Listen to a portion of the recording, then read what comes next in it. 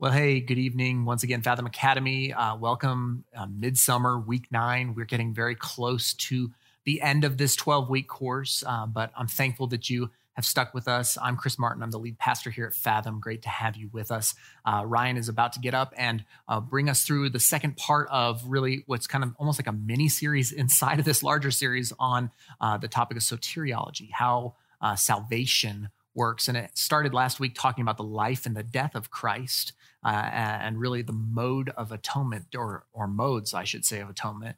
And tonight we move into the resurrection and the ascension and the exaltation of the Son of Jesus Christ. And so these are two sides of the same coin: life, death, and resurrection, ascension, exaltation of Christ. So these are really important things. Tonight, I think we will be challenged in our understanding of what happened in the resurrection, and ultimately looking at a piece of this theology that's maybe underplayed, which is the ascension and exaltation of Christ. What's he doing now? These things will, I think, blow your mind. So I'm looking forward to this. I hope you are as well. So buckle in. We're going to have a good night. Let me pray for us tonight. Lord, we are once again grateful for you, grateful for Jesus, for sending your Son, the incarnate one, to live, to die, to be raised, to ascend, and ultimately to sit at your right hand. Lord, we are thankful for him tonight as we study him. Lord, would your Spirit enlighten our hearts, open our minds, and soften us, that we might learn to love you and worship you more fully. We love you. We pray these things in Jesus' name and by the power of the Spirit. Amen. Well, howdy, folks. Good to be back with you again here for week 9. As we continue on in our study of Christian theology and soteriology in particular. And when we last left Jesus, so to speak, he was still on the cross as we were discussing models or modes of the atonement last week, looking at some of the diverse ways that the Bible talks about the death of Jesus and what it accomplishes, not only on our behalf, but on behalf of the entire created order, which has, because of human sin, been subjected to death and decay, as Paul puts it in Romans 8. And so that's where Jesus is since we last left him. But the good news is of the Christian gospel that he did not stay there, that Jesus conquered the power of death. He rose from the grave, and he now lives forevermore, never to die again, at the right hand of the Father in glory, in power.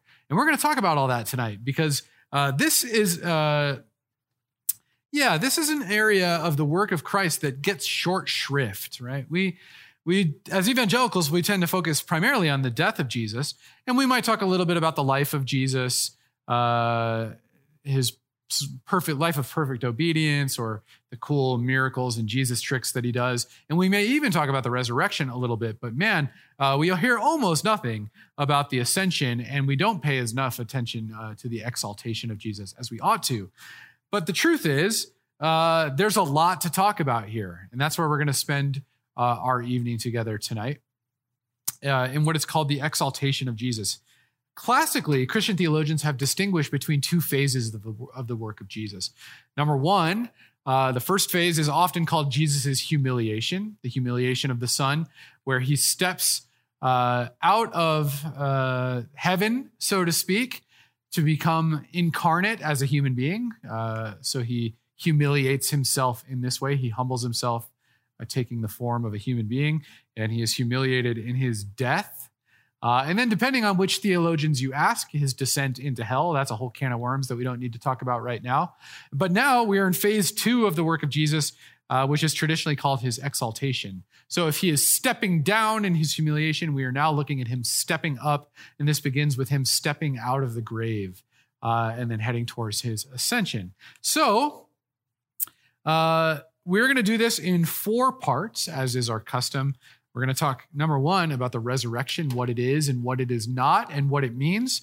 We're going to talk about the ascension of Jesus, which is attested to very briefly in the New Testament. Once, very, very briefly in the Gospel of Luke, and then again in the companion volume to the Gospel of Luke, the Acts of the Apostles. But there's lots of important implications about the ascension that we're going to talk about.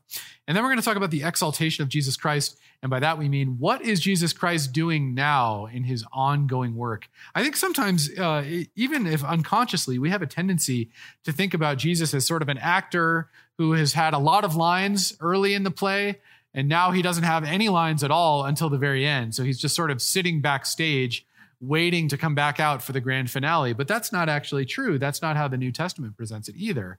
As we're going to see, the New Testament writers depict Jesus as doing lots of things now in his exalted state. His work is ongoing.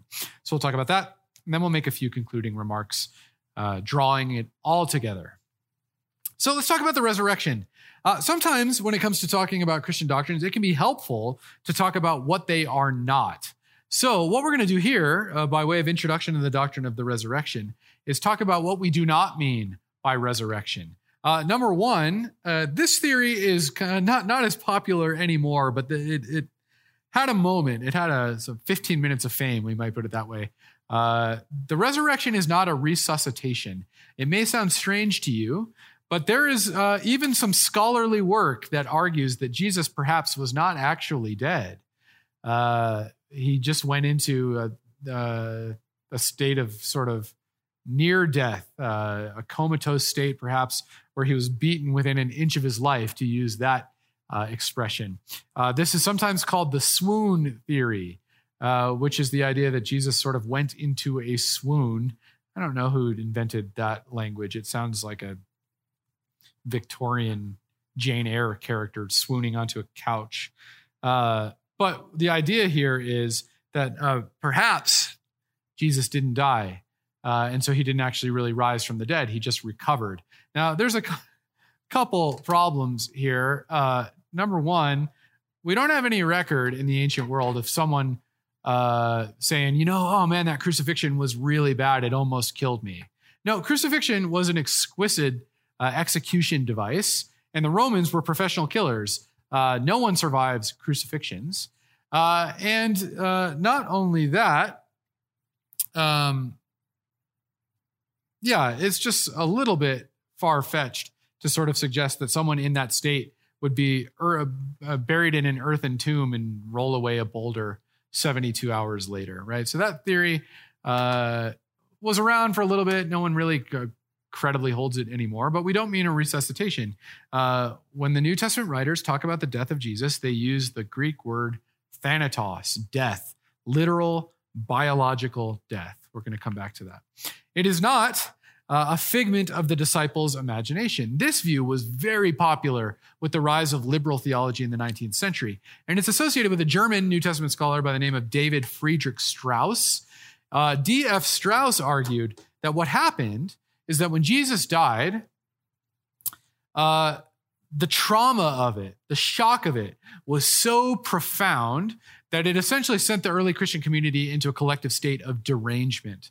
And so they imagined that they saw Jesus. Much like you'll sometimes hear stories of people who have been married for a long time and they have a spouse that dies. They'll say, I sometimes hear my spouse talking to me, or sometimes I think I see them.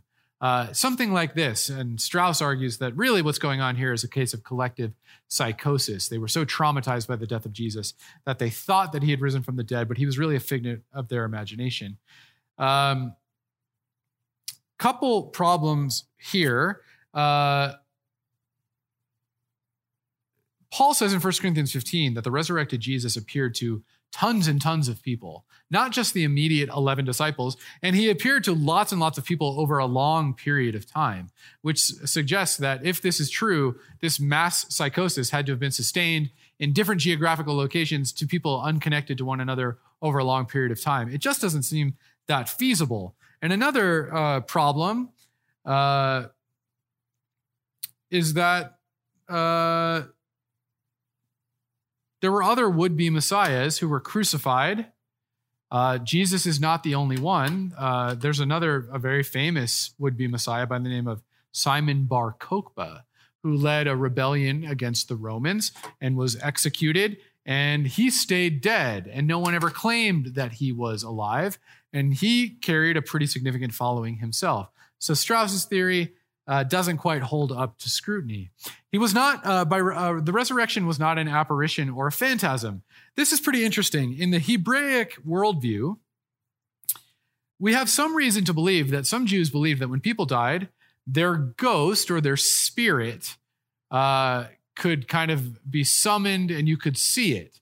For instance, we have a good example with King Saul, Israel's king, who summons the ghost of Samuel. He hires a witch to summon Samuel, and Samuel shows up and is apparently recognizable because Saul recognizes him and can speak with him. And actually, we know that, for instance, in the book of Acts, Peter is in prison where God effects a sort of dramatic, miraculous escape from prison. And Peter is rushing through the night to the house where the disciples are gathered. And he knocks on the door, and a servant girl opens the door and looks at Peter. And she is so frightened that she slams the door in his face and runs back in and tells everyone, "I think I just saw Peter's ghost at the door." Turns out it was actually Peter. The problem here is, even if it was plausible that some Jews did believe that you could kind of see a person's spirit after death, the New Testament writers depict the resurrected Jesus in incredibly visceral physical terms. He's always doing physical things like eating, and he invites the disciples, Thomas, doubting Thomas, to touch him. And for instance, like in 1 John, John says, we're bearing witness to that which we have seen with our eyes. And then he uses the Greek word, that which we have handled or touched. It's a very physical word. It means to grab something. Right, so obviously the New Testament writers did not think of Jesus' resurrection as an apparition. Okay, last thing that the resurrection is not. It is not a metaphor for the experience of new birth and forgiveness.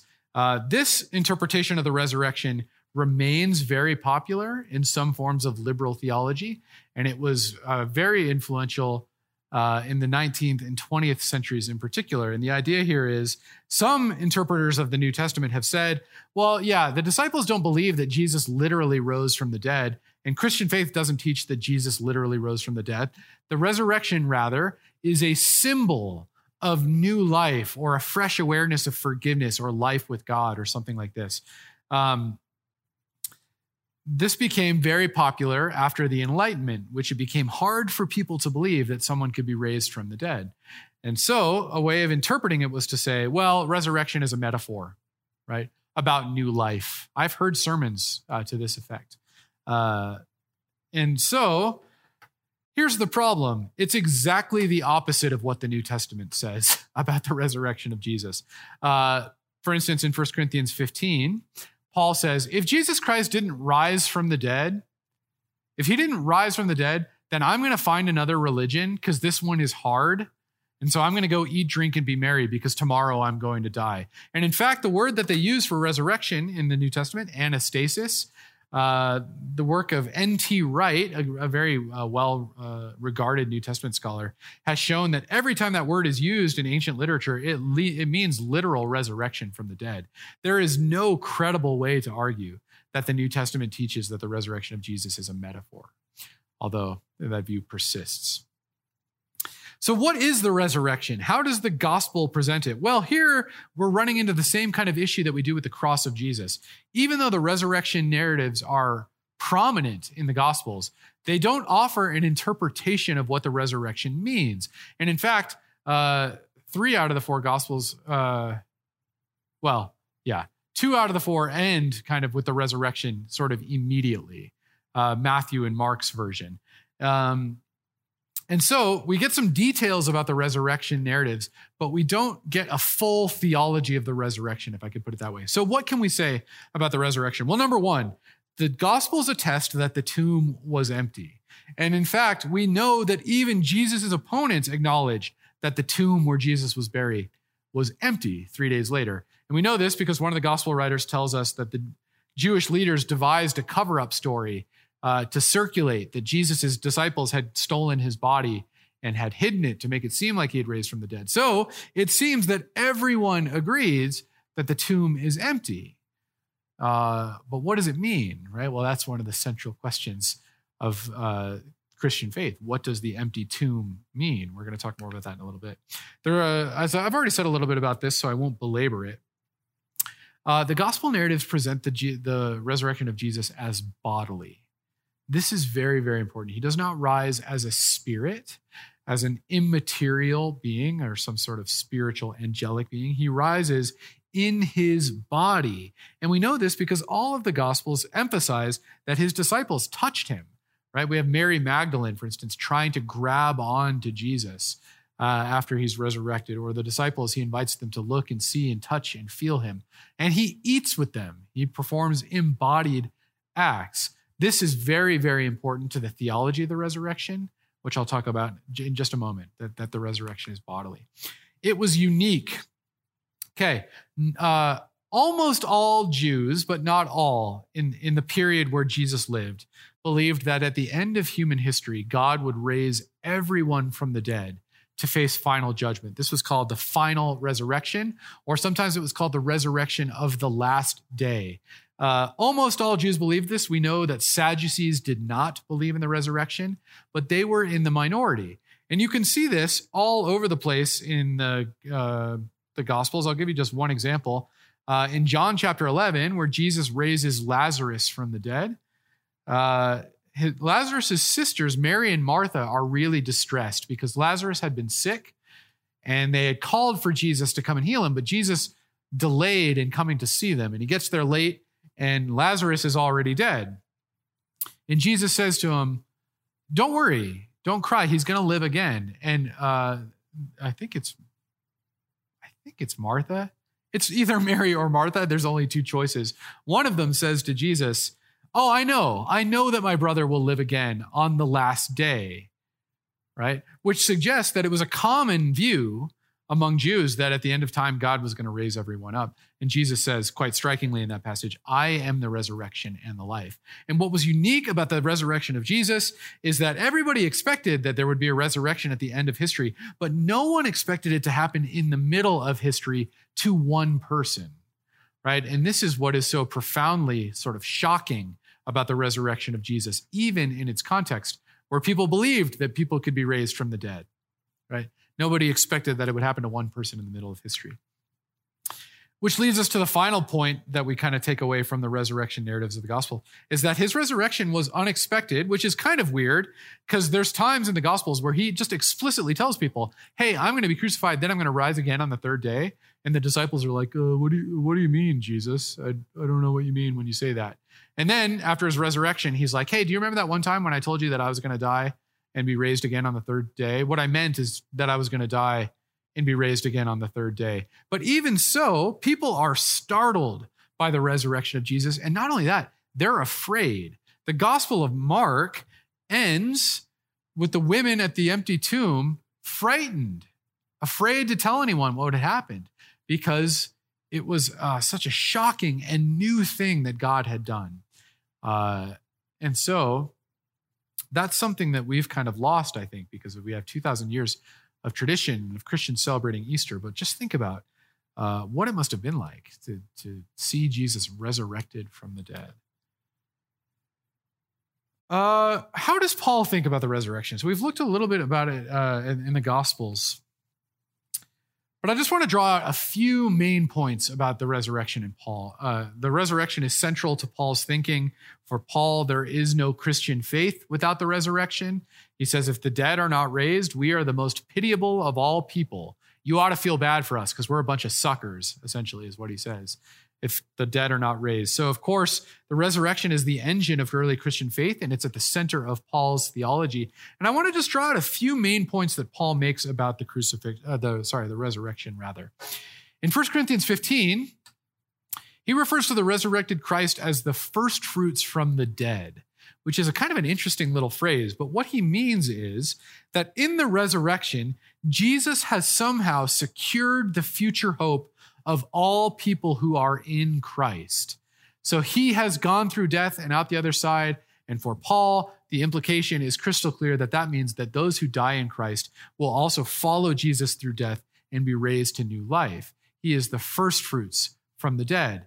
He is the first one, but he has led the way through death. And that connects to something we were talking about last week, this Christus Victor model of the atonement. Jesus conquering the power of sin and death, breaking its chains, right? The breaking the hold that it has on human beings. For Paul, the resurrection, among other things, means that God has broken the chains of death and that we are no longer ultimately slaves to death. Which is exactly what I just said is the second point. Paul speaks of the resurrection as the conquest of death. A very famous passage in 1 Corinthians, he sort of mocks death with a little ditty. He says, death, where is your victory?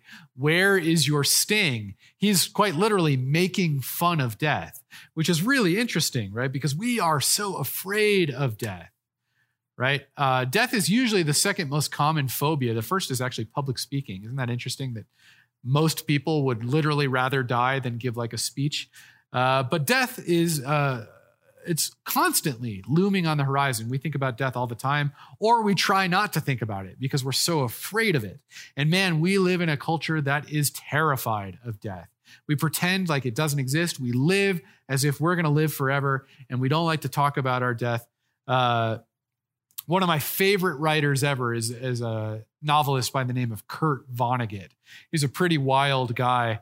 He was an atheist, a humanist, and in some ways a profoundly unhappy man. But he always said facetiously in his books, he said, if I ever die, and then in parentheses, he would put God forbid, and then he would continue his sentence as if kind of a wink, wink at the idea that we try to live as if we're never going to die. We're so afraid of death. But if Paul is right, and if Jesus Christ is risen from the dead, Paul says, you can mock death as a believer.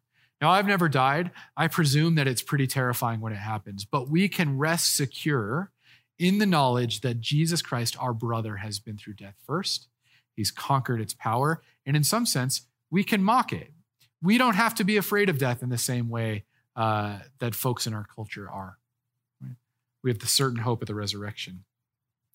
Paul says something really interesting in Romans 4, when he refers to Jesus as having been raised for our justification. We almost exclusively think of justification, which is a doctrine we're going to talk about next week, in connection with the death of Christ. But Paul somehow sees the resurrection as somehow having completed the work of atonement, which makes sense. If Jesus dies for our sins, but then stays in the ground, we're still dead in our sins, he says in 1 Corinthians 15. But in Romans 4, he says that he has been raised for our justification, that he has completed the work of atonement by rising from the dead. Very quickly, I just want to talk about some of the ways that other New Testament writers talk about the resurrection of Jesus. One of my favorite references to the resurrection is in Peter's Pentecost sermon in Acts chapter 2, where he says that death could not hold him.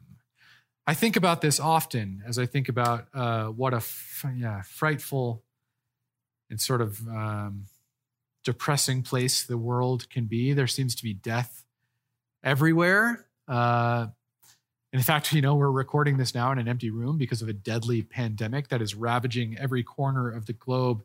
And death is the final enemy, Paul says in 1 Corinthians 15, the last boss to fight. If you grew up playing video games, or you have to fight a boss at the end, right? The biggest, baddest enemy, right? The bad guy that you have to have a showdown with at the end of the action movie. And Paul says that Jesus Christ has destroyed him. Death can't hold him. Death is the best that evil can do, and it isn't enough. This is the universal testimony of the New Testament. Death couldn't hold him. I love that image. Like you've got the cords of death. That's the image that the Psalms use quite often, the cords of death entangling us. You can see the cords desperately trying to hold Jesus in the grave, and he breaks forth. It's so beautiful.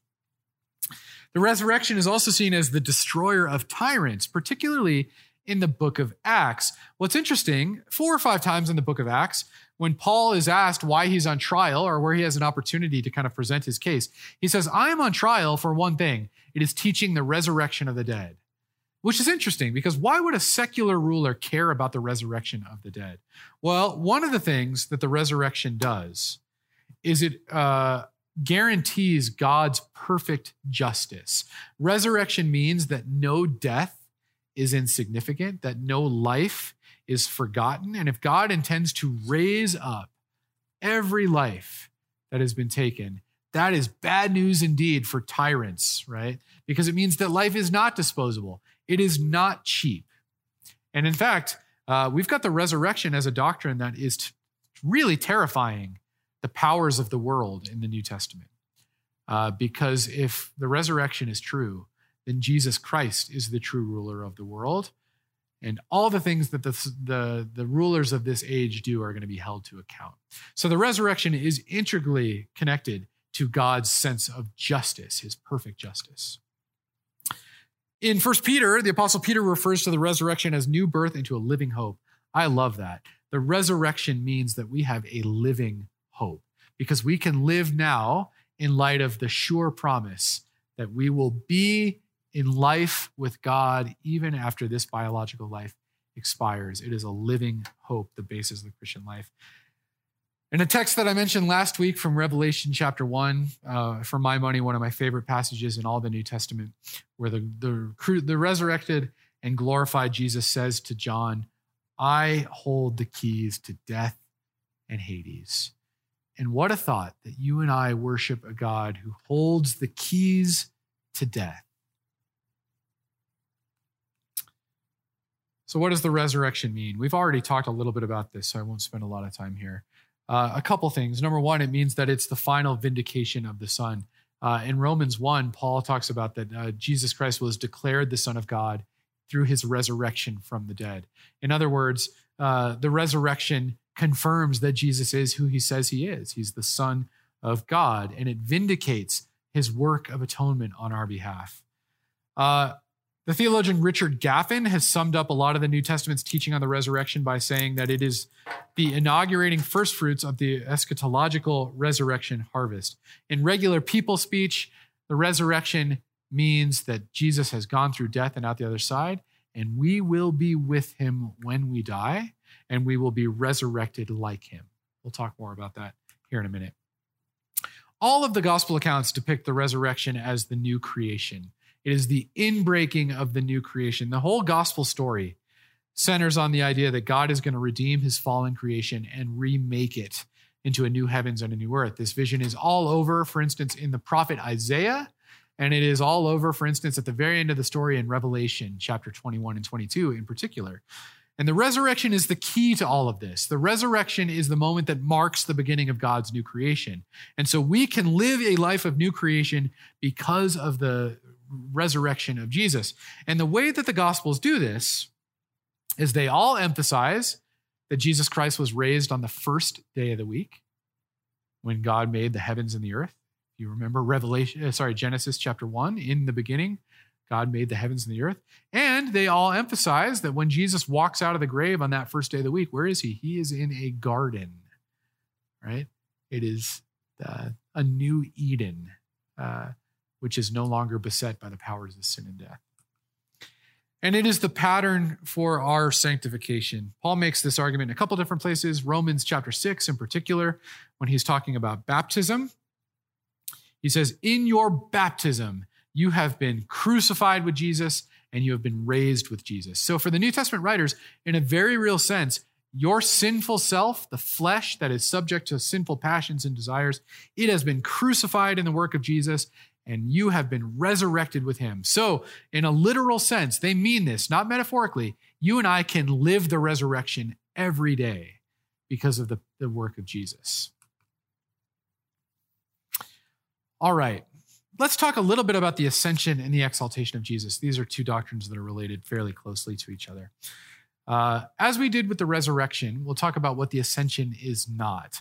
The ascension is not the disappearance of Jesus into a disembodied state. Sometimes the ascension is misunderstood this way, where Jesus goes up into heaven. We'll talk a little bit more about what that actually means in the biblical worldview, what heaven is, that he somehow went into sort of a disembodied state. But the New Testament teaches that that's not quite the case. In the ascension, Jesus Christ, as an incarnate human being, returns to the right hand of the Father. And so, as N.T. Wright, who we mentioned a little bit ago, has written very memorably, there is a human being, he says, at the helm of the universe. So Jesus Christ still has his resurrection body. And we're going to talk next week about why that's really important. The ascension is not a metaphor for Jesus' spiritual omnipresence. The gospel accounts seem to suggest that Jesus has a physical body that can in some ways transcend the ordinary limits of embodied existence, but in other ways is still constrained by them. So Jesus has a human body. So he's not a spiritual sort of omnipresence. At least that's not what the ascension teaches. The ascension is not a transfer of power from Jesus to the church. It has sometimes been interpreted in this way, that Jesus says, okay, my work here is finished. I'm handing over the keys to the car to you guys. You guys take it from here. That's a bad understanding of the ascension. After the resurrection of Jesus in Matthew 28, he says, all authority on heaven and earth, it's been given to me. I have it. He's the only one who is competent to govern the universe. So he retains all that authority, but he does deputize his people as ambassadors representing his authority, but he has not transferred all of his power to the church. Number 4, just very briefly here. The ascension is not any kind of comment on spatial geography or cosmology. The ascension is not trying to tell us anything about where heaven is or what the relationship between heaven and earth is as physical spaces. You may know, some of you will know the name Yuri Gagarin, who was a Russian cosmonaut, the first human being in space. Of course, he was a Marxist. He was an atheist. And he got up there and he says, I looked for God all over the place and I didn't find him. He wasn't out there. Well, of course, the ascension is not trying to tell us that Jesus went up into the clouds and now he's in space somewhere. Like if you had a rocket ship that could go far enough, you could somehow find him out there. That's not what heaven means in the New Testament's lexicon. Heaven is God's space. It is God's dimension. It is where God is. It's not a physical location in the same way that this is a physical location. So when the Bible speaks of below and above, it's not really trying to say anything geographical. It's not as if for the biblical writers, you could dig down to the center of the earth and find hell down there. That's not what they think. And in fact, we actually already checked that out. We tried it with that Brendan Fraser movie, Journey to the Center of the Earth. And he got down there and I think there were dinosaurs. I can't remember. And anyway, not important. So the ascension, as I mentioned at the beginning of our talk this evening, is only mentioned twice in the New Testament texts, once in the Gospel of Luke and once in the Acts of the Apostles, which was the second volume of the Gospel of Luke. They're intended to be read as one work. In Luke chapter 24, Jesus ascends while his disciples look. He's taken up into the heavens, and it says they worshiped him and returned to Jerusalem with great joy. One of the things I want to emphasize here is that the ascension energizes the church's mission. So, in fact, the ascension is not the end of the story. It is sometimes read that way, where Jesus comes, he dies, he raises from the dead, which was like a huge ordeal. It was really hard. Jesus is tired, and now he gets a happy ending. He gets to go back to heaven on a cloud and hang out with his dad, right? It's not the end of the story, actually. Luke presents it as the beginning of the story, where the real work of the church begins with the ascension of Jesus. And so they return to Jerusalem with great joy. After seeing Jesus ascend to the right hand of the Father, they set about the work of mission. Luke says something similar in Acts chapter 1, where Jesus ascends. And in this account, there's an angel who appears, and they look at this angel, and the angel says to them, "Men of Galilee, why do you stand there looking into heaven?" Right? This Jesus, who was taken up from you into heaven, will come in the same way that you saw him go. This tells us a couple of things. Number one, the ascension is always tied to the return of Jesus. It is part one of a two-part story of his ascension and his return in glory. But that doesn't mean that we just sit around gazing into the heavens, waiting for Jesus to come back. Sometimes evangelicals have had an unhealthy preoccupation with eschatology, obsession with trying to discern when Jesus will return, calculating, reading the signs of the times. And when we do that, we forget the angel's words here. He says, "Men of Galilee," in other words, followers of Jesus, why are you just gaping into the skies? Why are you obsessing when Jesus is going to return? He's going to return at the moment that the Father has determined. In the meantime, he has deputized you to be his witnesses. And in fact, the ascension appears right before Jesus says to the disciples, you are going to be my witnesses in Judea and Samaria and to the ends of the earth, right? So the ascension does not mean that we just sort of sit around and wait for Jesus to come back. In fact, it is to energize the church's mission. So what does it mean? Well, the ascension orients our view of the relationship between heaven and earth. I've already said a little bit about this. It's not a geographical comment. It does suggest, though, that the ascension shows that by the work of Jesus and in the power of the Holy Spirit, there are moments where heaven and earth can kind of overlap, and human beings can live their lives on earth in light of heaven because of the ascension. The ascension prevents triumphalism and despair. It prevents triumphalism because,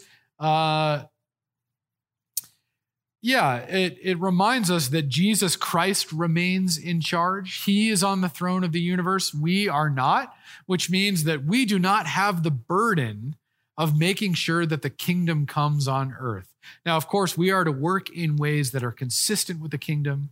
The kingdom is inaugurated in the work of Jesus Christ, and it is made possible by the power of the Holy Spirit. But you and I, we're not going to build it. And it's not as if we could just pull together all the best social programs, and if we could just figure this out, we could make the kingdom come on earth. The ascension reminds us that Jesus is on the throne, and his reign will be complete when he returns in glory. And it also prevents despair for the same reason. When you get discouraged with how things are going, right? I feel this all the time in ministry, discouraged all the time, right?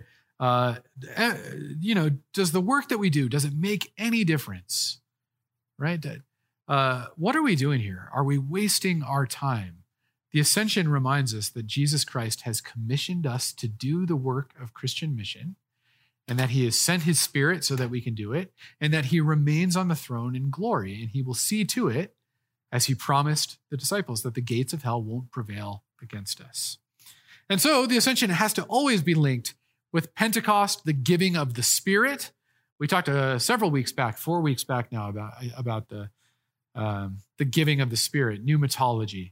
So the ascension is linked with the giving of the Spirit, and it is always linked to the second coming of Jesus Christ, which we're going to talk about in our very last talk together when we talk about eschatology. But number one, what the ascension narratives are really trying to do is get you to think of Daniel chapter 7. If you've ever read the book of Daniel, you'll know that it's absolutely bonkers. It's full of all kinds of strange apocalyptic imagery and strange, almost hallucinogenic dreams where Daniel gets a glimpse into the heavenly realm where he sees really bizarre stuff. But there's a chapter right in the middle of the book, chapter 7, that is central to the way that Jesus understands his ministry. Daniel chapter 7 starts with these images of these terrible mutant beasts that are emerging out of the chaotic waters of anti-creation, and they are terrorizing God's people. And these represent the various kingdoms of the earth and all of their cruelty and power.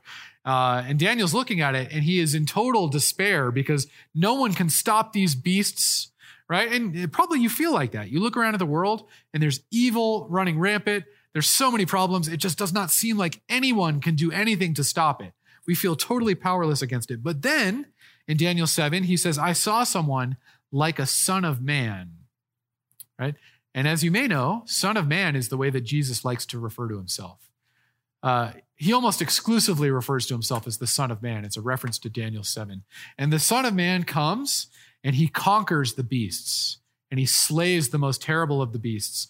And it says that he ascends on the clouds to the right hand of the divine majesty, where he reigns alongside God. Okay? Very important story in the Hebrew scriptures, very important in Jesus' self-understanding.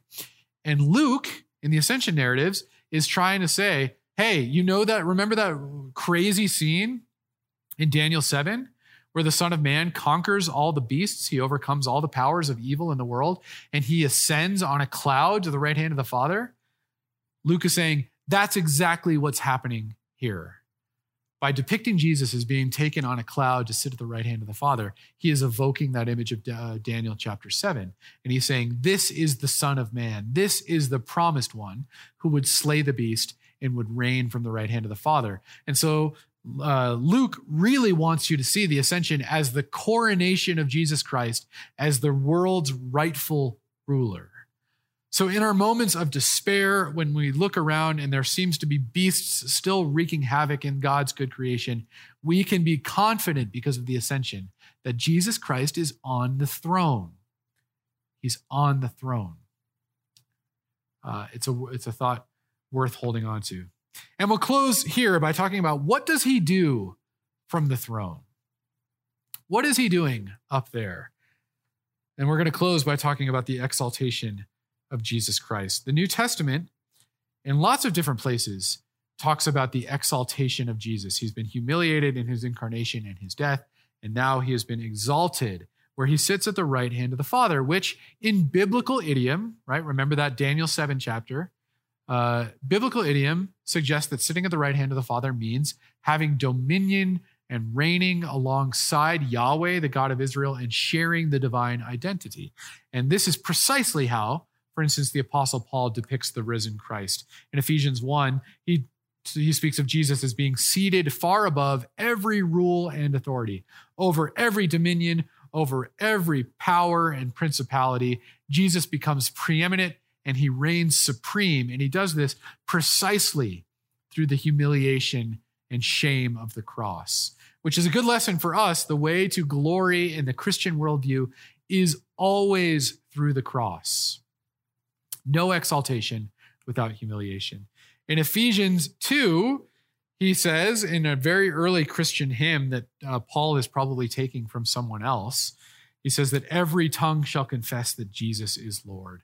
So the exaltation of Jesus is the culmination of his total lordship, where everyone, whether they like it or not, will have to acknowledge Jesus as the world's rightful ruler. So what is going on? Here I want to talk about the ongoing work of the exalted Son. A Dutch theologian by the name of Herman Bavinck has said it very well in one of his books. He said, even in his state of exaltation, there still remains much for Christ to do. As I mentioned earlier, we may have a tendency to think about Jesus' work as sort of mostly being over for the minute. He's done most of the heavy lifting, and now he's just waiting to return in glory at the very end of the story. And while it is true that Christians await Jesus' glorious return, he is still doing lots of work on our behalf. Like what, you might ask? Well, as Colossians 1 says it, or Hebrews 1, he is holding all things together, which is sort of an important job. If your job feels stressful, and I'm sure it is, at least be grateful that you don't have to hold the universe together, right? Because the text suggests that if Jesus stops doing this work for even one moment, everything falls apart, right? And Paul says in Colossians 1, in him all things hold together. Hebrews chapter 1 says that he upholds the universe by the word of his power. So Jesus Christ in his exalted state preserves creation from nothingness, right? Sin is bad and it's wreaking a lot of havoc and there's lots of destruction in our world. But think about what it would be like if Jesus Christ were not preserving it. Various texts suggest that Jesus Christ, one of the things he's doing is reigning through his people, the church. This is, again, in Ephesians, which has a very high view of the church. We're going to talk about the church in a couple weeks' time. 1 Corinthians 12 suggests that Christ is the head of the church. And I wonder how often we think about our churches this way. When was the last time you thought about your church as the place where God in Christ is literally reigning through his people? Right? But that's the way the New Testament speaks of it. He's reigning through his people. And another widely attested function of the exalted Christ in the New Testament is making constant intercession on behalf of his people. Paul says this in Romans chapter 8, Hebrews 7 and 10 make this point. 1 John chapter 2, the Apostle John says, hey, listen, we shouldn't sin. Sin is bad. Don't do it. But if you do sin, and if we do sin, we know that we have an advocate making intercession for us, Jesus Christ, the righteous one. And the word he uses there for advocate is the Greek word parakletos, which you may recognize from when we talked about pneumatology. The Holy Spirit is sometimes called the paraclete, the parakletos, and it means advocate. It means one who comes alongside. That's what it means literally. And so one of the things that the exalted Jesus does is he comes alongside us. He argues our case. He is our advocate. As Paul says it, he lives forevermore to make intercession for us. Now, what does that mean? Is he interceding on our behalf because God is angry at us? No, that is not what's going on. Paul makes the argument in Romans 8 that because of the work of Jesus, we have peace with God. So he's not advocating because God wants to condemn us. He advocates when our sins condemn us. Man, have you ever fallen into a sinful pattern and you feel so much shame and you just feel so accused by it? And then you have the evil one, the diabolos, the slanderer, the devil, the accuser. His name in Hebrew, Ha-Shatan, the one who accuses. It even can mean something like prosecution. So when the devil tries to bring your case to God and say, look at this guy, you can't possibly accept Ryan. Have you seen what Ryan does? Have you seen the way that he was impatient with his wife?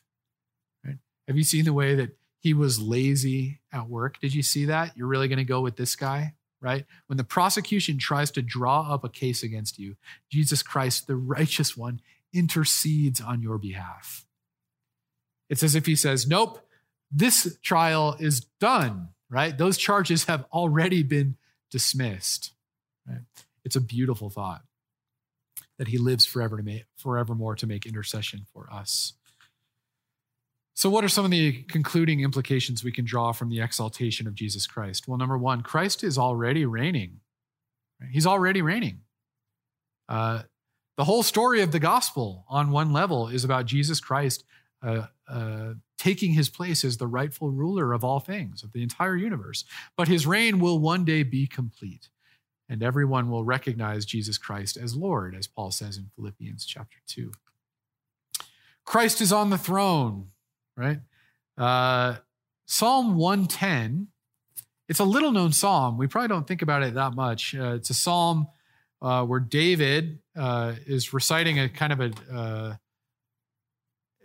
presents it as like a conversation that he overhears as it's eavesdropping on the divine counsel of God speaking his plans. And there's a very striking line in Psalm 110 where it says, my Lord said to my Lord, sit at my right hand until I put all enemies under your feet and make them your footstool. Now, we probably don't think much about that psalm, but it's the most quoted Old Testament passage in the New Testament, Psalm 110. And the reason that New Testament writers quote Psalm 110 again and again is because it tells the story of a perfectly obedient human being who is also Yahweh, right?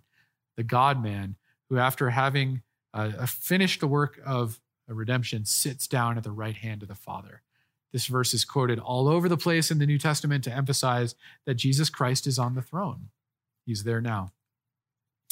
And as we've already said, the exaltation of Christ will climax with Jesus' return in glory. So we must always understand the exaltation in connection, not only with the giving of the Spirit, but also with the return of Jesus, which we'll talk about when we cover eschatology at the very end of our time together.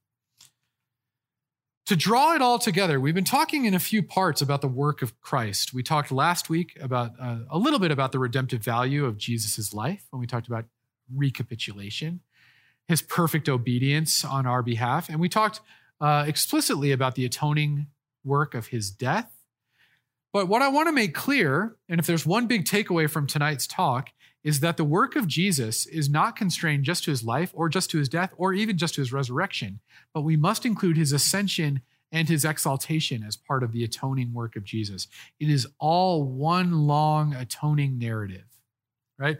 And this is summed up beautifully by John Calvin in his very important book, The Institutes of the Christian Religion. And listen to how he describes the total and ongoing work of Christ.